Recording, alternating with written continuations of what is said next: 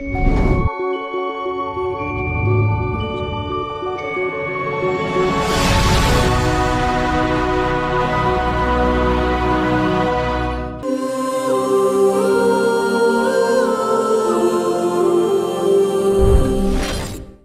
മിശിഹായ്ക്ക് സ്തുതിയായിരിക്കട്ടെ. കരുണയുടെ തിരുനാൾ ദിനത്തിൻ്റെ എല്ലാ മംഗളങ്ങളും പ്രാർത്ഥനയും ദൈവകരുണയുടെ ആഘോഷത്തിലും നമുക്ക് സ്നേഹപൂർവ്വം പങ്കെടുക്കാം. കർത്താവിൻ്റെ കരുണയെ ഉച്ചസ്വരത്തിൽ ഉദ്ഘോഷിക്കാം. ദൈവം വലിയ കരുണ ഞങ്ങളുടെ മേൽ ചൊരിഞ്ഞിരിക്കുന്നുവെന്ന് നമുക്ക് സർവപ്രപഞ്ചത്തോടുമൊപ്പം ആർത്തുപാടി ദൈവത്തിൻ്റെ മഹത്വം പ്രഘോഷിക്കാം.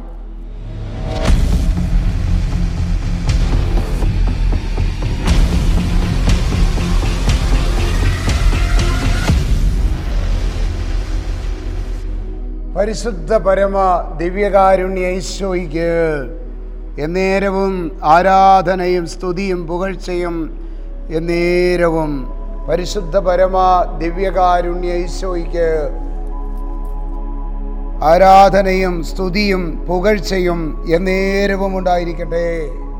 പരിശുദ്ധ പരമ ദിവ്യകാരുണ്യ ഈശോയ്ക്ക് ആരാധനയും സ്തുതിയും പുകഴ്ചയും മഹത്വവും സ്തോത്രവും എന്നും എന്നേരവും ഉണ്ടായിരിക്കട്ടെ. പ്രിയ സഹോദരങ്ങളെ, കർത്താവിൻ്റെ വലിയ കരുണ നമ്മൾ ആഘോഷിക്കുന്ന ഈ ദിനത്തിൽ ദൈവത്തിൻ്റെ കരുണ നമ്മോടൊപ്പം വസിക്കുന്നു. അവിടുന്ന് നമ്മോടൊപ്പം വസിക്കുന്നു. അവിടുത്തെ സ്നേഹം നമ്മൾ അനുഭവിക്കുന്നു. ഏറ്റവും വലിയ കരുണ നമ്മൾ അനുഭവിക്കുന്നത് ദിവ്യകാരുണ്യത്തിലാണ്. ദൈവത്തിൻ്റെ കരുണ നമ്മിലേക്ക് ഒഴുകിയിറങ്ങുന്നത് വിശുദ്ധ കുർബാനയിലൂടെ. ദൈവത്തിൻ്റെ കരുണയുടെ ആഘോഷം സജീവമായ പങ്കാളിത്തത്തോടെ വിശുദ്ധ കുർബാനയിൽ നമുക്ക് ആഘോഷിക്കാം. വിശുദ്ധ ഫൗസ്റ്റീനയ്ക്ക് കർത്താവ് 699 പാരഗ്രാഫിൽ ഈ കരുണയുടെ തിരുനാൾ ആഘോഷിക്കുന്നതിനെ കുറിച്ച് പറയുകയാണ്. എൻ്റെ കരുണ എത്രത്തോളം ഉന്നതമാണ്, അത് നിത്യതയോളം അങ്ങനെ ആയിരിക്കും. എന്നിട്ട് പറയുന്നു, എൻ്റെ അനുകമ്പാർദ്രമായ കരുണയിൽ നിന്നാണ് എല്ലാ സൃഷ്ടികളും അസ്തിത്വം സ്വീകരിച്ചിരിക്കുന്നത്. ദൈവത്തിൻ്റെ കരുണയിൽ നിന്നാണ് എല്ലാവരും തങ്ങളുടെ അസ്തിത്വം സ്വീകരിച്ചിരിക്കുന്നത്. ഈ അസ്തിത്വത്തിനുടമയായ കാരണക്കാരനായ ദൈവത്തെ തിരിച്ചറിഞ്ഞ് ആ ദൈവത്തെ ആരാധിക്കുന്നതും ആ ദൈവത്തിങ്കിലേക്ക് മടങ്ങി വരുന്നതും, പിതാവിൻ്റെ പക്കലേക്ക് മടങ്ങി വരുന്ന മക്കളെപ്പോലെ ദൈവത്തിങ്കിലേക്ക് മടങ്ങി വരുന്നതാണ് ദൈവം നമ്മിൽ നിന്ന് അഭിലഷിക്കുന്നത്. മടങ്ങി വരുന്ന മക്കൾ, ദൈവത്തിൽ ആനന്ദിക്കുന്ന മക്കൾ, ഇതാണ് കരുണയുടെ തിരുനാളിൽ നമ്മളിൽ നിന്ന് പ്രതീക്ഷിക്കുന്നത്. ദൈവത്തിങ്കിലേക്ക് മടങ്ങി വരുന്ന മക്കൾ എല്ലാവരും തങ്ങളുടെ അസ്തിത്വത്തിന് കാരണമായി ദൈവത്തെ തിരിച്ചറിയണം. ഈ ഭൂമിയല്ല ഈ ഭൂമിയിലോ ഭൂമിയിലുള്ള വസ്തുക്കളോ അല്ല തങ്ങളെ താങ്ങി നിർത്തുന്നത്. ദൈവത്തിൻ്റെ കരുണയാണ് എല്ലാറ്റിൻ്റെയും അടിസ്ഥാനം. ദൈവത്തിൻ്റെ ദയയാണ് എല്ലാറ്റിൻ്റെയും അടിസ്ഥാനം എന്ന് എല്ലാവരും തിരിച്ചറിയുന്ന ഒരു ദൈവിക നിമിഷം ഈ കരുണയുടെ തിരുനാളിൽ ഉണ്ടാകട്ടെ. അതിന് വേണ്ടത് വചനം പ്രസംഗിക്കപ്പെടുന്നു. ദൈവത്തിൻ്റെ കരുണയെക്കുറിച്ച് പ്രസംഗിക്കപ്പെടുന്നു. എല്ലാത്തിനെയും താങ്ങി നിർത്തിയിരിക്കുന്ന സർവശക്തനായ ദൈവത്തെക്കുറിച്ച് പ്രഘോഷിക്കപ്പെടുന്നു. അവയെല്ലാം യേശു ക്രിസ്തുവിലാണ് അടങ്ങിയിരിക്കുന്നത്. അതുകൊണ്ടാണ് യോഹന്നാന്റെ സുവിശേഷത്തിൽ നമ്മൾ കാണും 1-ാം അധ്യായത്തിൽ, അവനെ കൂടാതെ ഒന്നും ഉണ്ടായിട്ടില്ല, സമസ്തവും അവനിലൂടെ ഉണ്ടായി. സമസ്തവും യേശു ക്രിസ്തുവിലൂടെ ഉണ്ടായി. ഒന്നും അവനെ കൂടാതെ ഉണ്ടായിട്ടില്ല. ഒന്നും യേശു ക്രിസ്തുവിനെ കൂടാതെ ഉണ്ടായിട്ടില്ല. പ്രിയ സഹോദരങ്ങളെ, കർത്താവിൻ്റെ അനന്തമായ സ്നേഹം, നമ്മുടെ അസ്തിത്വത്തിന് കാരണമായ കർത്താവിനെ തിരിച്ചറിയണം. എല്ലാവരും അത് ഏറ്റുപറയണമെന്നാണ് ഈ തിരുനാളിൽ അഭിലഷിക്കുന്നത്. അതാണ് യഥാർത്ഥ മാനസാന്തരം. ദൈവത്തെ എല്ലാവരും ആബാ, അപ്പാ എന്ന് വിളിക്കുന്ന സ്വാതന്ത്ര്യത്തിലേക്കുള്ള വിളി. എല്ലാവരും അത് തിരിച്ചറിഞ്ഞ് ദൈവത്തിലേക്ക് മടങ്ങി വരുന്ന അവസ്ഥ സർവ്വജനതകളും തിരിച്ചറിയട്ടെ. ദൈവമാണ്, യേശുവാണ് എൻ്റെ ഏകരക്ഷകൻ, എൻ്റെ കർത്താവ് എന്ന് എല്ലാവരും അറിയട്ടെ. തുടർന്ന് പറയുകയാണ്, എന്നോടുള്ള സഹവാസത്തിൽ എല്ലാ ആത്മാക്കളും എൻ്റെ സ്നേഹത്തിലും കരുണയിലുമാണ് നിത്യതയിൽ എപ്പോഴും മുഴുകിയിരിക്കുന്നത്. എന്നോട് മാത്രമാണ് നിത്യതയിൽ അവർ മുഴുകിയിരിക്കുന്നത്. എനിക്ക് നിങ്ങളോടുള്ള വാത്സല്യത്തിൽ നിന്നാണ് കരുണയുടെ തിരുനാൾ ഉദ്ഭൂതമായത്. ഈസ്റ്റർ കഴിഞ്ഞു വരുന്ന ആദ്യ ഞായറാഴ്ച അത് സാഘോഷം കൊണ്ടാടണമെന്നതാണ് എൻ്റെ അഭിലാഷം. എൻ്റെ കരുണയുടെ ഉടവയിൽ അണയാതെ മാനവകുലത്തിന് സമാധാനം ലഭിക്കുകയില്ല. ശ്രദ്ധിക്കണം, ദൈവത്തിൻ്റെ, യേശു ക്രിസ്തുവിൻ്റെ, പിതാവായ ദൈവത്തിൻ്റെ, പരിശുദ്ധാത്മാവിൻ്റെ ഈ കരുണയിലേക്ക് അടുക്കാതെ ആർക്കും സമാധാനം ലഭിക്കില്ല. ഈ കരുണയിൽ ആശ്രയിക്കാതെ ഈശോ വെളിപ്പെടുത്തി കൊടുക്കുകയാണ്. കരുണയിൽ ആശ്രയിക്കാതെ ആർക്കും, കരുണ ലഭിക്കാതെ ആർക്കും സ്വന്തം പ്രയത്നം കൊണ്ടല്ല, അനുതപിച്ച് എളിമയോടെ ദൈവസന്നിധിയിലേക്ക് മടങ്ങി വരുന്നവർക്ക് കർത്താവ് വലിയ അഭിഷേകം നൽകും. വലിയ അഭിഷേകം നൽകും. കർത്താവേ, ഞങ്ങളോട് കരുണയായിരിക്കണമേ എന്ന് നമുക്ക് പ്രാർത്ഥിക്കണം. യേശു മിശിഹായേ, അങ്ങയുടെ പീഡാസഹനത്തിന്റെ യോഗ്യതയാൽ ഞങ്ങളോട് കരുണയാകണേ എന്ന് പ്രാർത്ഥിക്കണം.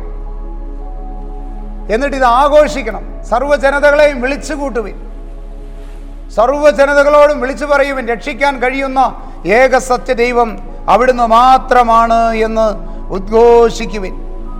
വിളിച്ചറിയിക്കുക. പാപമോചനം, രക്ഷ അവിടുന്നിൽ നിന്ന് മാത്രമാണെന്ന് അറിയിക്കുക. രക്ഷിക്കാൻ കഴിവുള്ള യെശയ്യാ 45:5 പറയുന്നത് പോലെ, ഞാനല്ലാതെ മറ്റൊരു ദൈവമില്ല, ഞാനല്ലാതെ മറ്റൊരു കർത്താവില്ല. കിഴക്കും പടിഞ്ഞാറുമുള്ള എല്ലാവരും ഞാനാണ് കർത്താവ്, ഞാനല്ലാതെ മറ്റൊരുവനില്ല എന്ന് അറിയുന്നതിനു വേണ്ടി തന്നെ ഞാൻ പ്രകാശം ഉണ്ടാക്കി, ഞാൻ അന്ധകാരം സൃഷ്ടിച്ചു, ഞാൻ സുഖദുഃഖങ്ങൾ നൽകുന്നു. ഇതെല്ലാം ചെയ്ത കർത്താവ് ഞാൻ തന്നെ. അവിടുന്നാണ് ഏക സത്യ ദൈവം. രക്ഷ യേശുവിലൂടെ മാത്രമാണ്. രക്ഷിക്കാൻ കഴിവുള്ള ദൈവം യേശു മാത്രം. രക്ഷിക്കാൻ കഴിവുള്ള ദൈവം യേശു മാത്രം. ആ ദൈവത്തിങ്കിൽ നമുക്ക് ആശ്രയിക്കാം, അവിടുത്തോട് ചേർന്നിരിക്കാം. പ്രിയപ്പെട്ടവരെ, പ്രഭാഷകന്റെ പുസ്തകം 16-ാം അധ്യായം 12-ാം വാക്യം, പ്രഭാഷകൻ 16:12, അവിടുത്തെ കാരുണ്യം പോലെ തന്നെ ശിക്ഷയും വലുതാണെന്ന് ഉദ്ഘോഷിക്കേണ്ട ദിനമാണിത്. അവിടുത്തെ കാരുണ്യം പ്രഘോഷിക്കുമ്പോൾ എന്തിനീ കരുണയിൽ ആശ്രയിക്കണം? കാരണമോ, കർത്താവിൻ്റെ കാരുണ്യം പോലെ തന്നെ ശിക്ഷയും വലുതാണ്. അവിടെ വിലാപവും പല്ലുകടിയുമുള്ള ഒരു ഇടമുണ്ട്. പിന്നെ നിനക്ക് രക്ഷ പ്രാപിക്കാനാവില്ലാത്ത വിധം എന്നേക്കുമായിട്ടുള്ള ഒരു ഗർത്തമുണ്ട്, ഒരു അന്ധകാര കുഴിയുണ്ട്, അഗ്നി തടാകമുണ്ട്. അതിനാൽ അവിടെ വീഴാതിരിക്കാൻ, നീ നശിച്ചു പോവാതിരിക്കാൻ സർവശക്തനിലേക്ക് തിരിച്ചു വരുവിൻ. പ്രിയപ്പെട്ടവരെ, ഇവിടെ പറയുകയാണ്, 17-ാം അധ്യായം പ്രഭാഷകന്റെ പുസ്തകത്തിൽ പറയുന്നു, കർത്താവ് മനുഷ്യരെ മണ്ണിൽ നിന്ന് സൃഷ്ടിക്കുകയും അതിലേക്ക് തന്നെ മടക്കി അയക്കുകയും ചെയ്തു. ചുരുങ്ങിയ കാലം മാത്രം അവിടുന്ന് മനുഷ്യർക്ക് നൽകി. ചുരുങ്ങിയ കാലമേ ഉള്ളൂ. നമുക്ക് അവശേഷിക്കുന്നത് ചുരുങ്ങിയ കാലം. ഈ ചുരുങ്ങിയ കാലത്തിനുള്ളിൽ, ഇതുകൊണ്ടാണ് പ്രഭാഷകൻ 17:25 പറയുകയാണ്, 24-25, പശ്ചാത്തപിക്കുന്നവർക്ക് തിരിച്ചു വരാൻ അവിടുന്ന് അവസരം നൽകും. ചഞ്ചല ഹൃദയർക്ക് പിടിച്ചു നിൽക്കാൻ അവിടുന്ന് പ്രോത്സാഹനം നൽകും. ചഞ്ചല ഹൃദയർക്ക് പിടിച്ചു നിൽക്കാൻ പ്രോത്സാഹനം നൽകും. ഇതാണ് ഈ കരുണയെ ആഘോഷിക്കുന്നത്. ചഞ്ചല ഹൃദയർക്ക് പ്രോത്സാഹനം നൽകുന്ന കർത്താവിൻ്റെ വലിയ കൃപാനുഗ്രഹം. 25-ാം വാക്യം, കർത്താവിങ്കലേക്ക് തിരിഞ്ഞ് പാപം പരിത്യജിക്കുവിൻ, അവിടുത്തെ സന്നിധിയിൽ പ്രാർത്ഥിക്കുകയും അകൃത്യങ്ങൾ പരിത്യജിക്കുകയും ചെയ്യുവിൻ. പ്രിയ സഹോദരങ്ങളെ, കർത്താവിൻ്റെ പീഡാസഹനത്തെയും കുരിശുമരണത്തെയും എല്ലാം അനുസ്മരിച്ച് അവിടുത്തെ ഉദ്ധാനം നമുക്ക് നേടിത്തരുന്ന രക്ഷ അനുഭവവേദ്യമാകണമെങ്കിൽ അനുദിനം വിശുദ്ധ ബലിയിൽ സംബന്ധിക്കുകയും യേശു ക്രിസ്തുവിൻ്റെ കുരിശുമരണത്തിലൂടെ നേടിയ പീഡാസഹനം ആഘോഷിക്കുകയും ഉദ്ധാനം ആഘോഷിക്കണം. ദൈവമക്കളുടെ വെളിപ്പെടുത്തലിനായി പ്രപഞ്ചം മുഴുവൻ ആകാംക്ഷയോടെ കാത്തിരിക്കുകയാണ്. ദൈവമക്കളുടെ വെളിപ്പെടുത്തലിനായി. ഇതിന് നമുക്കൊരു പ്രത്യേകത തിരിച്ചറിയണം. റോമാലേഖനം എടുക്കുക. ബൈബിളുള്ളവരെല്ലാം റോമാലേഖനം 8-ാം അധ്യായം എടുത്താൽ നമുക്ക് പൗലോസ്ലീഹായിലൂടെ പരിശുദ്ധാത്മാവ് നമ്മോട് സംസാരിക്കുന്ന വചനം മനസ്സിലാകും. സൃഷ്ടപ്രപഞ്ചം ദൈവമക്കളുടെ വെളിപ്പെടുത്തലിനെ ആകാംക്ഷയോടെ കാത്തിരിക്കുന്നുവെന്ന് 19-ാം വാക്യം പറയാണ്. കാരണം അത് വ്യർത്ഥതയ്ക്ക് അടിമപ്പെട്ടിരിക്കുന്നു. വ്യർത്ഥതയ്ക്ക് അടിമപ്പെട്ടിരിക്കുന്ന ഈ സൃഷ്ടപ്രപഞ്ചം ആരാണ് നമ്മിൽ ദൈവമക്കളായിത്തീരുന്നതെന്നറിയാൻ ആകാംക്ഷയോടെ നോക്കിയിരിക്കുക. സൃഷ്ടപ്രപഞ്ചം മുഴുവൻ നമ്മൾ ഓരോരുത്തരെയും ശ്രദ്ധിക്കുക. നമ്മളിൽ ആരൊക്കെ, ഈ കുടുംബത്തിൽ നിന്ന് ആരൊക്കെ, ഈ കമ്മ്യൂണിറ്റിയിൽ നിന്ന് ആരൊക്കെ, ഈ ഇടവകയിൽ നിന്ന് ആരൊക്കെ ദൈവമക്കളുടെ സ്ഥാനത്തേക്ക് ഉയർത്തപ്പെടും, ആരൊക്കെ നേടും, ആരെല്ലാം വിജയം വരിക്കും. അധ്യാപകരിങ്ങനെ ആകാംക്ഷയോടെ കാത്തിരിക്കുകയാണ്. ഫൈനൽ എക്സാം കഴിയുമ്പോൾ ഞാൻ പഠിപ്പിച്ചു വിട്ട കുട്ടികളിൽ ആരൊക്കെ ഫുൾ A+ വാങ്ങും, ആരൊക്കെ വിജയിച്ച് കയറും. അവരും അങ്ങനെ കുട്ടികൾ മാത്രമല്ല, അധ്യാപകരും ആകാംക്ഷയോടെ കാത്തിരിക്കുന്നത് പോലെ സൃഷ്ടപ്രപഞ്ചം മുഴുവൻ ദൈവമക്കളിൽ ആരെല്ലാം ഈ സൃഷ്ടപ്രപഞ്ചത്തിലുള്ള സർവ്വമക്കളിലും ഏതൊക്കെ മനുഷ്യര് ആരൊക്കെ യേശു ക്രിസ്തുവിലുള്ള ഈ പാപമോചനവും രക്ഷയും പ്രാപിച്ച് ദൈവമക്കളായി തീരുമെന്നുള്ളത് കാണാൻ കാത്തിരിക്കുക. ആ വെളിപ്പെടുത്തൽ വരുന്നു. ഈശോയുടെ കരുണയുടെ കവാടം അടയുന്നു. വിശുദ്ധ പൗസീനയോട് പറയാണ്, മക്കളെ, മോളെ, കരുണയുടെ കവാടം അടഞ്ഞു പോകുന്നു. അതിനു മുമ്പ് ലോകം മുഴുവനും സർവ്വജനതകളോട് പറയൂ ഓടി നടന്ന് കരുണയെക്കുറിച്ച് പ്രഘോഷിക്ക്. ഈ വാതിൽ അടയപ്പെടുന്നതിന് മുമ്പ് ഓടിക്കയറാൻ പറയ്. സർവ്വപാപങ്ങളും ഏറ്റുപറഞ്ഞ് അനുദപിച്ച് ദൈവത്തോട് രമ്യതപ്പെടുവിൻ. ഇല്ലെങ്കിൽ നശിക്കുന്നവരോടുകൂടെ നിങ്ങളും പെട്ടുപോവാതിരിക്കാൻ എല്ലാവരെയും, ഇതാണ് യഥാർത്ഥ സഹോദര സ്നേഹം, എല്ലാവരെയും കരുണയിലേക്ക് ക്ഷണിക്കും. കരുണക്കടൽ കാണിച്ചു കൊടുക്കും. ഈ കരുണയുടെ യേശു ക്രിസ്തുവിന്റെ രക്തക്കുളം കാണിച്ചു കൊടുത്തിട്ട് പറയും, വേഗം മുങ്ങിക്കുളിക്ക്, പാപങ്ങൾ ഏറ്റുപറഞ്ഞ് കർത്താവിന്റെ കരുണക്കുളത്തിൽ മുങ്ങിക്കുളിക്ക്, പാപങ്ങൾ ഏറ്റുപറഞ്ഞ് കുമ്പസാരിച്ച് വിശുദ്ധ കുർബാന സ്വീകരിച്ച് ഒരുങ്ങി നിൽക്ക്. അവിടുന്ന് വരുന്നു. എഴുന്നള്ളാൻ സമയമായി. രാജാതിരാജൻ എഴുന്നള്ളാൻ സമയമായി കഴിഞ്ഞു. ആ സമയം അടുത്തുകൊണ്ടിരിക്കുന്നു. പ്രപഞ്ചത്തിൽ കാണുന്ന അടയാളങ്ങൾ ശ്രദ്ധിക്കുന്നില്ലേ? ഈ കാലഘട്ടത്തിൽ മനുഷ്യരുടെ മനസ്സുകളിൽ വന്നിരിക്കുന്ന മാറ്റങ്ങൾ ശ്രദ്ധിക്കുന്നില്ലേ? ദൈവഭയം നഷ്ടപ്പെടുന്നത് കാണുന്നില്ലേ? വിശുദ്ധ ഗ്രന്ഥത്തിൽ പറഞ്ഞിരിക്കുന്ന കാലഘട്ടത്തിലെ അടയാളങ്ങൾ ശ്രദ്ധിക്കുന്നില്ലേ? ദൈവനിഷേധികളെ കൊണ്ട് ദേശം നിറയുന്നത് ശ്രദ്ധിക്കുന്നില്ലേ? കർത്താവിൻ്റെ പ്രത്യാഗമനത്തിൻ്റെ കാഹളം മുഴങ്ങാറായി എന്നുള്ളത് അറിഞ്ഞുകൊള്ളുവിൻ. കർത്താവിൻ്റെ പ്രത്യാഗമനത്തിൻ്റെ കാഹളം മുഴങ്ങാറായി എന്നുള്ളത് സർവ്വജനതകളും അറിഞ്ഞുകൊള്ളുവിൻ. കാരണം കാലഘട്ടം അത്രമാത്രം വഷളായി കഴിഞ്ഞിരിക്കുന്നു. ദൈവകരുണയുടെ ഒരുപക്ഷെ അവസാന നാളുകളിലേക്ക് എന്ന പോലെ നമ്മൾ എത്തിക്കൊണ്ടിരിക്കുകയാണ്. കാരണം അത്രമാത്രം പൗലോസ്ലീഹ അറിയിച്ചിരിക്കുന്ന ഇതുപോലെ തന്നെയാണ് പൗലോസ്ലീഹ പറഞ്ഞു വച്ചിരിക്കുന്നത്. തിമോത്തിയോസിന് എഴുതിയ 2-ാം ലേഖനം 3-ാം അധ്യായം 1 മുതലുള്ള വാക്യങ്ങൾ പറയാണ്. അവസാന നാളുകൾ വരുമ്പോഴുള്ള ലക്ഷണങ്ങൾ, അവസാന നാളുകളിൽ വരാൻ പോകുന്ന ലക്ഷണങ്ങൾ ഇതാണ്. ക്ലേശപൂർണമായ നാളുകൾ. എല്ലാ വിധത്തിലും മനുഷ്യർ ഞെരുക്കപ്പെടുന്നു. എല്ലാ വിധത്തിലും, രാഷ്ട്രീയമായി, സാമ്പത്തികമായി, സാമൂഹികമായി, മതപരമായി, എല്ലാ മേഖലകളിലും മനുഷ്യർ ഞെരുക്കപ്പെടുന്ന ഒരു കാലം എത്തിക്കഴിഞ്ഞു. ക്രൂരന്മാരായ ഭരണകർത്താക്കൾ ഭൂമിയിൽ ഭരണം നടത്തിക്കൊണ്ടിരിക്കുന്നു. ക്രൂരന്മാരായ മനുഷ്യത്വമില്ലാത്ത ഭരണകർത്താക്കൾ ദേശങ്ങളെ ഭരിച്ചുകൊണ്ടിരിക്കുന്നു. അവർക്ക് സാധാരണ പാവം ജനങ്ങളോട് കരുണ തെല്ലുമില്ലാത്തവർ. എന്നാൽ കരുണ എന്ന് പറഞ്ഞുകൊണ്ട്, സാമൂഹ്യക്ഷേമമെന്നും സാമൂഹ്യ നന്മയെന്നും പറഞ്ഞുകൊണ്ട് മനുഷ്യരെ വഞ്ചിക്കുന്ന അധികാരികളെ കൊണ്ട് ഈ ഭൂമി നിറയുന്നു. ആടുകൾ ചിതറിക്കപ്പെടുന്നു. സഭ ഇതാ വിഭജിക്കപ്പെടുന്നു. പല കാരണങ്ങളാൽ കർത്താവിൻ്റെ കരുണ ലഭിക്കാൻ മനുഷ്യർക്ക് അനുഭവിക്കാൻ തരമില്ലാത്ത വിധത്തിൽ വിഭജിക്കപ്പെടുന്നു പലയിടങ്ങളിലും പലരും. ഈ കാലഘട്ടത്തിൽ പ്രിയപ്പെട്ടവരെ, ഈ വർഷത്തെ കരുണയുടെ ഈ തിരുനാൾ ദിനത്തിൽ അവിടുത്തെ കരുണയെ ആഘോഷിക്കാൻ, അവിടുത്തെങ്കിലേക്ക് ദൈവസന്നിധിയിലേക്ക് മടങ്ങി വരാൻ ഇനിയും നമ്മൾ വൈകിയാൽ നമുക്കിനി സാധിച്ചില്ലെങ്കിലോ? ആയതിനാൽ ക്ഷമാപൂർവം സ്നേഹപൂർവം കർത്താവിൻ്റെ കരുണയെ അനുഭവിക്കാൻ, ആസ്വദിക്കാൻ, ആഘോഷിക്കാൻ നമുക്ക് തിരിയണം. കർത്താവിലേക്ക് തിരിയണം. വിശുദ്ധ ജീവിതം നയിക്കാൻ ആഗ്രഹിക്കുന്നവരെല്ലാവരും പീഡിപ്പിക്കപ്പെടും. ആരാൽ?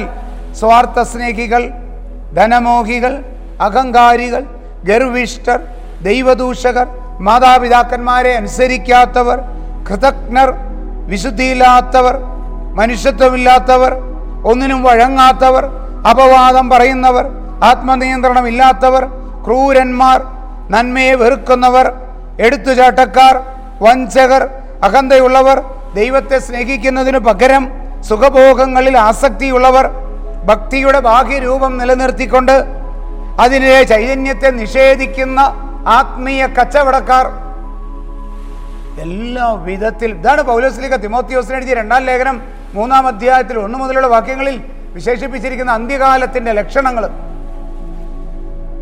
ദേശം തിന്മ കൊണ്ട് നിറയും. അതേസമയം തിരിച്ചറിയണം, അന്ത്യകാലത്തിന്റെ ലക്ഷണങ്ങൾ പലതും ദേശം പ്രകടിപ്പിക്കുന്നത് സ്വവർഗരതി, മനുഷ്യക്കുരുതി എന്ന് തുടങ്ങി എല്ലാം വ്യാപിച്ചുകൊണ്ടിരിക്കുക. എല്ലാ രാജ്യങ്ങളും അത് നിയമസാധുതയുള്ളതാക്കി മാറ്റുന്നു. സ്വവർഗരതി, അബോർഷൻ,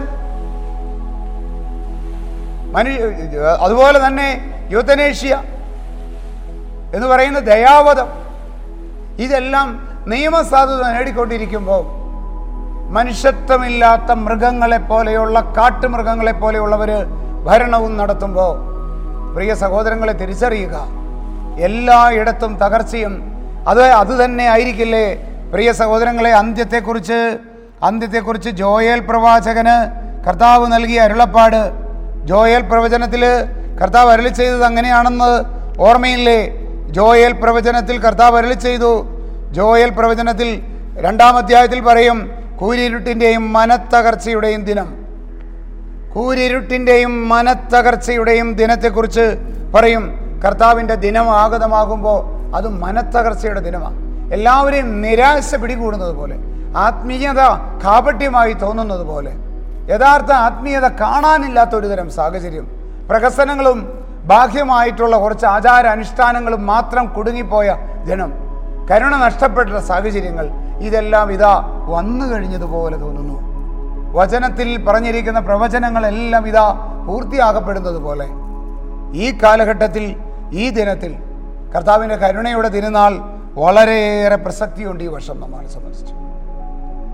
കരുണയുടെ പ്രവാചകരാകാം, പ്രചാരകരാകാം. ദൈവകരുണയുടെ പ്രചാരകരും പ്രഘോഷകരുമായി മാറാൻ നമുക്ക് കർത്താവ് നമ്മെ അനുഗ്രഹിക്കും.